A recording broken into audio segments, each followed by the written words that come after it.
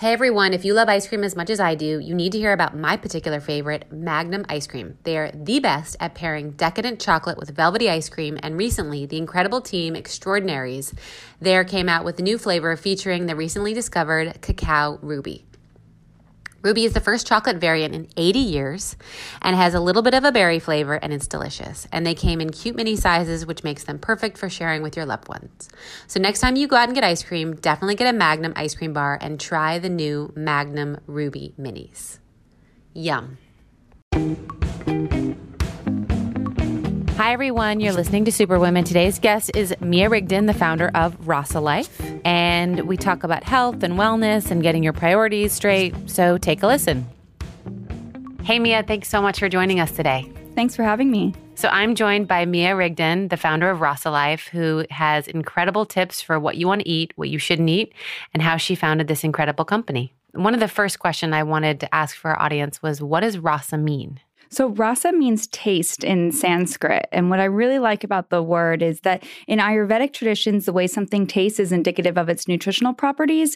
So it's kind of twofold. First of all, the idea allows you to really think about your cravings as far as what your body needs. And also the idea that healthy food should be really flavorful, not bland. And that if you're eating a nutritious meal, there should be a really dynamic flavors, not this like boring kale salad or like bird food, like a lot of people associate with eating, air quotes, healthy. Totally. I hate it when people assume that just because it's healthy, it has to taste bad. Yeah, it should taste better. Yes, agreed.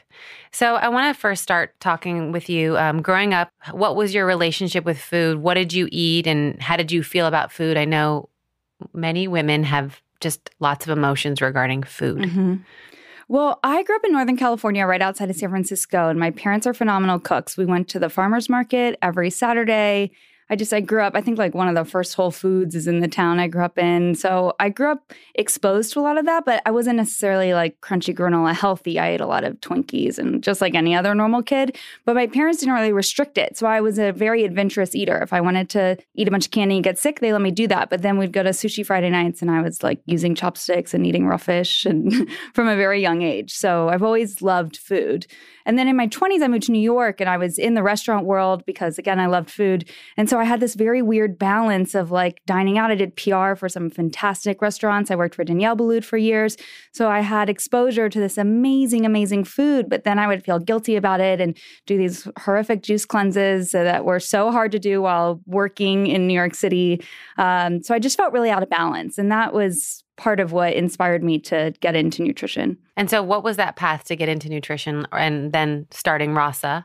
How did you kind of start that? Because here you left probably a comfortable career to go into the void and start something new. Well, it's interesting. So my grandmother was a dietitian. She went to Carnegie Mellon in the 30s and just was a trailblazer. I mean, she was slathering coconut oil over everything when no one else wanted to have anything to do with fats. So she was just incredible. So I was exposed to this and I wanted to do something health related for a long time, but somehow I got into this fine dining world, which was also very exciting. But my now husband got transferred to Hong Kong and I went with him. And when we were in Asia, I was still doing restaurant PR, but kind of had an opportunity to step back and think about what I really wanted to do. And that's when I enrolled in the Institute of Integrative Nutrition because it was a good tester. It wasn't a huge time commitment or a huge monetary commitment to see like, do I want to work in wellness and nutrition? Is this a viable career for me? And then I went part-time at my job in Hong Kong to focus on building another business so that when I did move back to New York, I would have something instead of having to start over with nothing. Right. And so sometimes when you're launching a business, for a moment, it's your friends and your immediate family. Mm-hmm. I remember that moment when it was just that. Yeah. And then something changes and you're like, oh, wow, other people know about this, or I see a bag on the street on a stranger. So what was that moment like for you? And how did you feel about, when someone came to you or you saw other people aside from your close friends and family discovering Rasa Life? Well, it started, I just did a group detox in January a few years ago, or maybe 5 years ago for friends and family. after completing my nutrition course. And I was amazed by the end of it that people lost weight. Their blood pressure was lower. They had their skin cleared up. They had more energy. And the results that they got, it was amazing. And it was really the first time that I got the satisfaction of what it's like to help people. And then, of course, it took me a year to actually turn that into a business. And I started slowly. And then when I moved back to New York was really the time when I had to hustle and try and get my name out there. And now I feel like I'm finally seeing some of the benefits of it and people that are hearing of my business without me having to, really self-promote so hard. Yeah, totally. I feel like self-promotion never ends, though. No, it doesn't. It's a hustle for sure. So one of the things I love exploring is people's networks. And so I'm wondering if you have a female support network or women that just sort of help you be a better woman, be a better entrepreneur, be a better friend that kind of helped you also, keep you going when times are tough, because we all know that they can be real tough. Yeah, for sure. I have this incredible network of girlfriends who are all entrepreneurs. It's kind of amazing. Even at my wedding, I think all of my bridesmaids owned their own business. And they're not all in wellness.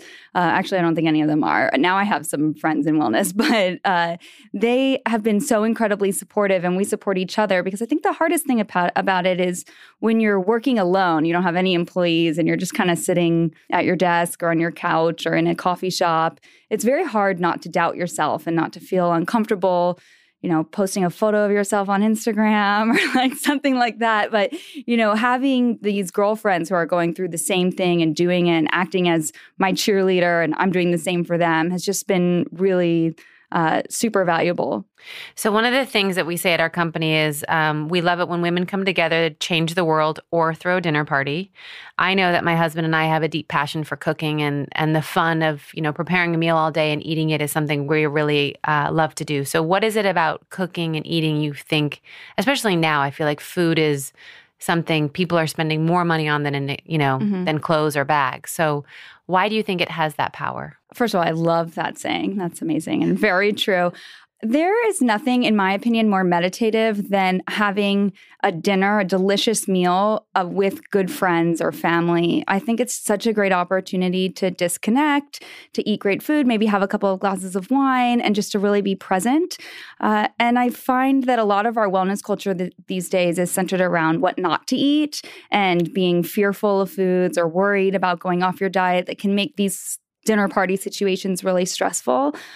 So I try to promote the opposite. I throw a lot of dinner parties at my house. I love a dinner party. I prefer it over a restaurant any day. Well, you're welcome over anytime. I'm coming. So interestingly enough, I feel that some women in our moment of very exciting times of, feminism are sort of eschewing cooking because it's a traditional, old school thinking of women should be in the kitchen, whereas I love to be in the kitchen. And for me, again, it's meditative, it's de-stressing. So why do you think we're entering a phase where women don't want to learn how to cook, or if they know how to cook, it's bad? I think it's a feminist backlash. I mean, I think there's a lot of reasons, but I understand it. It's like, I have a career. I don't need to make you dinner. So what I really think needs to happen, I think everyone should know how to make their own meals and make a meal for someone else. I think it's really satisfying and also just a good skill to have. But I think everyone needs to get involved in the kitchen. I think men need to become better cooks. And I know a lot of men are very interested in cooking, and I think that's fantastic. And that women should know how to cook too, that it should really be like a family event, something that you guys do together, preparing a meal.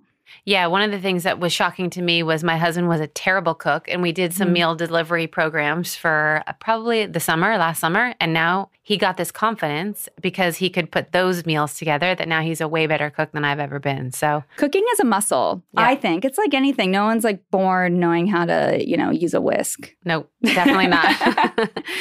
So what are some of the challenges you encountered when launching your brand into a space that is crowded? There's lots of other, programs, and only a certain, let's say, income level can sort of afford what you're doing. Well, something that happened to me about a year or so ago that just sticks into my mind, I was meeting with an editor from a prominent magazine, and she asked me what my wellness modality was. And it's a great question, and I kind of froze I was like, what is my wellness modality? What is modality? That's what I want to know. What's your thing? Like, are you paleo? Are you vegan? Are you this? And I kind of freaked out because I was like, I don't have a thing. Oh my gosh, I need a thing. I'm a fraud. I need. Why don't I have like a word to describe what I'm doing? So that prompted a lot of soul searching for me. And through my client work, what I discovered is that I don't have a thing. I mean, I try to work with people and help them to incorporate healthier routines into their life. Like, they don't need to fit into my life and my way of eating. And I also just kind of reject the notion that your diet needs to have a name. I mean, I just think unless there's some like, moral or medical reason why you have to follow a specific plan, I feel like it almost sets us up for failure, because if you're trying to be so strict on something and then like you have one, you're paleo and then you have like a grain of rice and then you're just like ruining the whole thing, and it just makes you feel bad. We're so hard on ourselves. Yeah. I'm hard on myself too. I'm like, I'm going to be paleo all week, and on the weekends I'll be gluten-free. And I'm like, oh my God, I'm driving myself crazy. Why do we need to put a name to it? Right. It's true. I never thought of it like that. So sometimes, when going through either a career change or an evolution, there's fear, right? Mm-hmm. And so I want you to talk a little bit about, you had a cushy PR job. You probably could have kept coasting doing that, and then you decided to start your own business, which is sometimes very scary for people. So what was sort of that moment where you said, I'm going to do it even if I'm scared, or take me through that? I find stress and fear in the right situation to be extremely motivating. This is just kind of who I am. Like, I put my mind to something and I do it. I've never not. So it's just, I moved to New York when I was 22. I didn't know a soul. My parents thought I was crazy. They were like, it snows in New York. And I was like, no, I'm doing it. And so that's what drives me. So I like to have goals and to reach them, and then to create the next goal while I'm still working on my first goal. Totally. I moved here at 18. My parents also thought I was crazy, and they were like, please come home. Please come home. Yeah, my parents are still asking me to come home. Something else I wanted to talk about is there's a practical side to Rasa. Mm-hmm. Do you find that with all of the conversation of body positivity, inclusiveness, confidence, are all those things you try and also spread wise words or kind words about with regards to you and your community? Absolutely. One of the main themes that comes up time and time again for me is that there is a difference between being healthy and being skinny. I find that a lot of the wellness fodder on the internet or on social media or whatever is, people are using the term healthy or wellness to be thin. And of course, there's nothing wrong with being thin. That's fine. But I think that, we want to do it in a way that is healthy and supportive of our bodies. So my goal is to always be very positive with my clients, and just in general with whatever I put out on social media or anyone that I'm meeting. I find that there's just too much like negative information, and body sensitivity issues, body image issues are that, they're very real. And I think we need to be sensitive to those things. And one thing that I do notice with my clients is there's this fixation on numbers, is like, you're counting calories, like how many grams of protein should I have, like really obsessed with some number on the scale. And what I always tell them is that, like, you are not a number. Like, this is such an arbitrary measure of your worth, or how pretty you are, or how good you are, or whatever. Like, it's just not true. There's so many things that go into what the number on the scale says. Body fat is like a relatively small portion of that. And same with calories. Calories can be completely arbitrary. So what I find is that after I've worked with a client for a certain period of time, they started with this like number in their mind as their goal.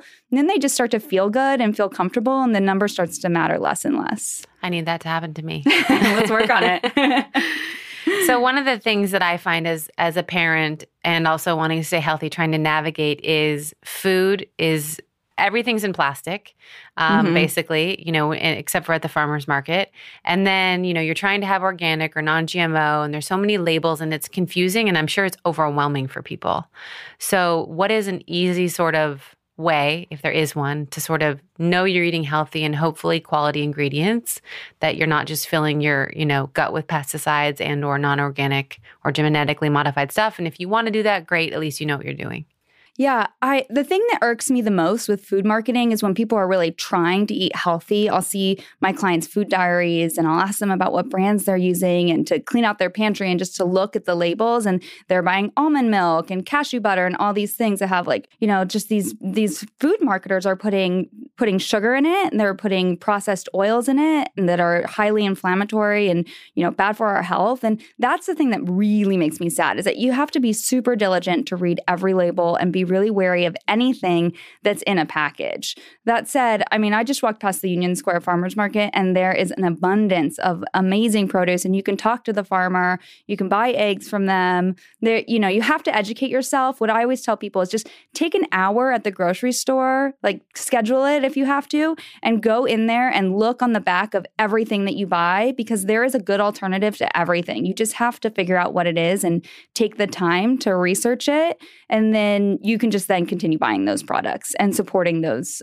companies that are more truthful and honest about what they put in their food. Right. And something I heard, and maybe you can confirm or deny the rumor, that most farmers market farmers don't have the money to go through the legal requirements to become certified as organic, but a lot of them are.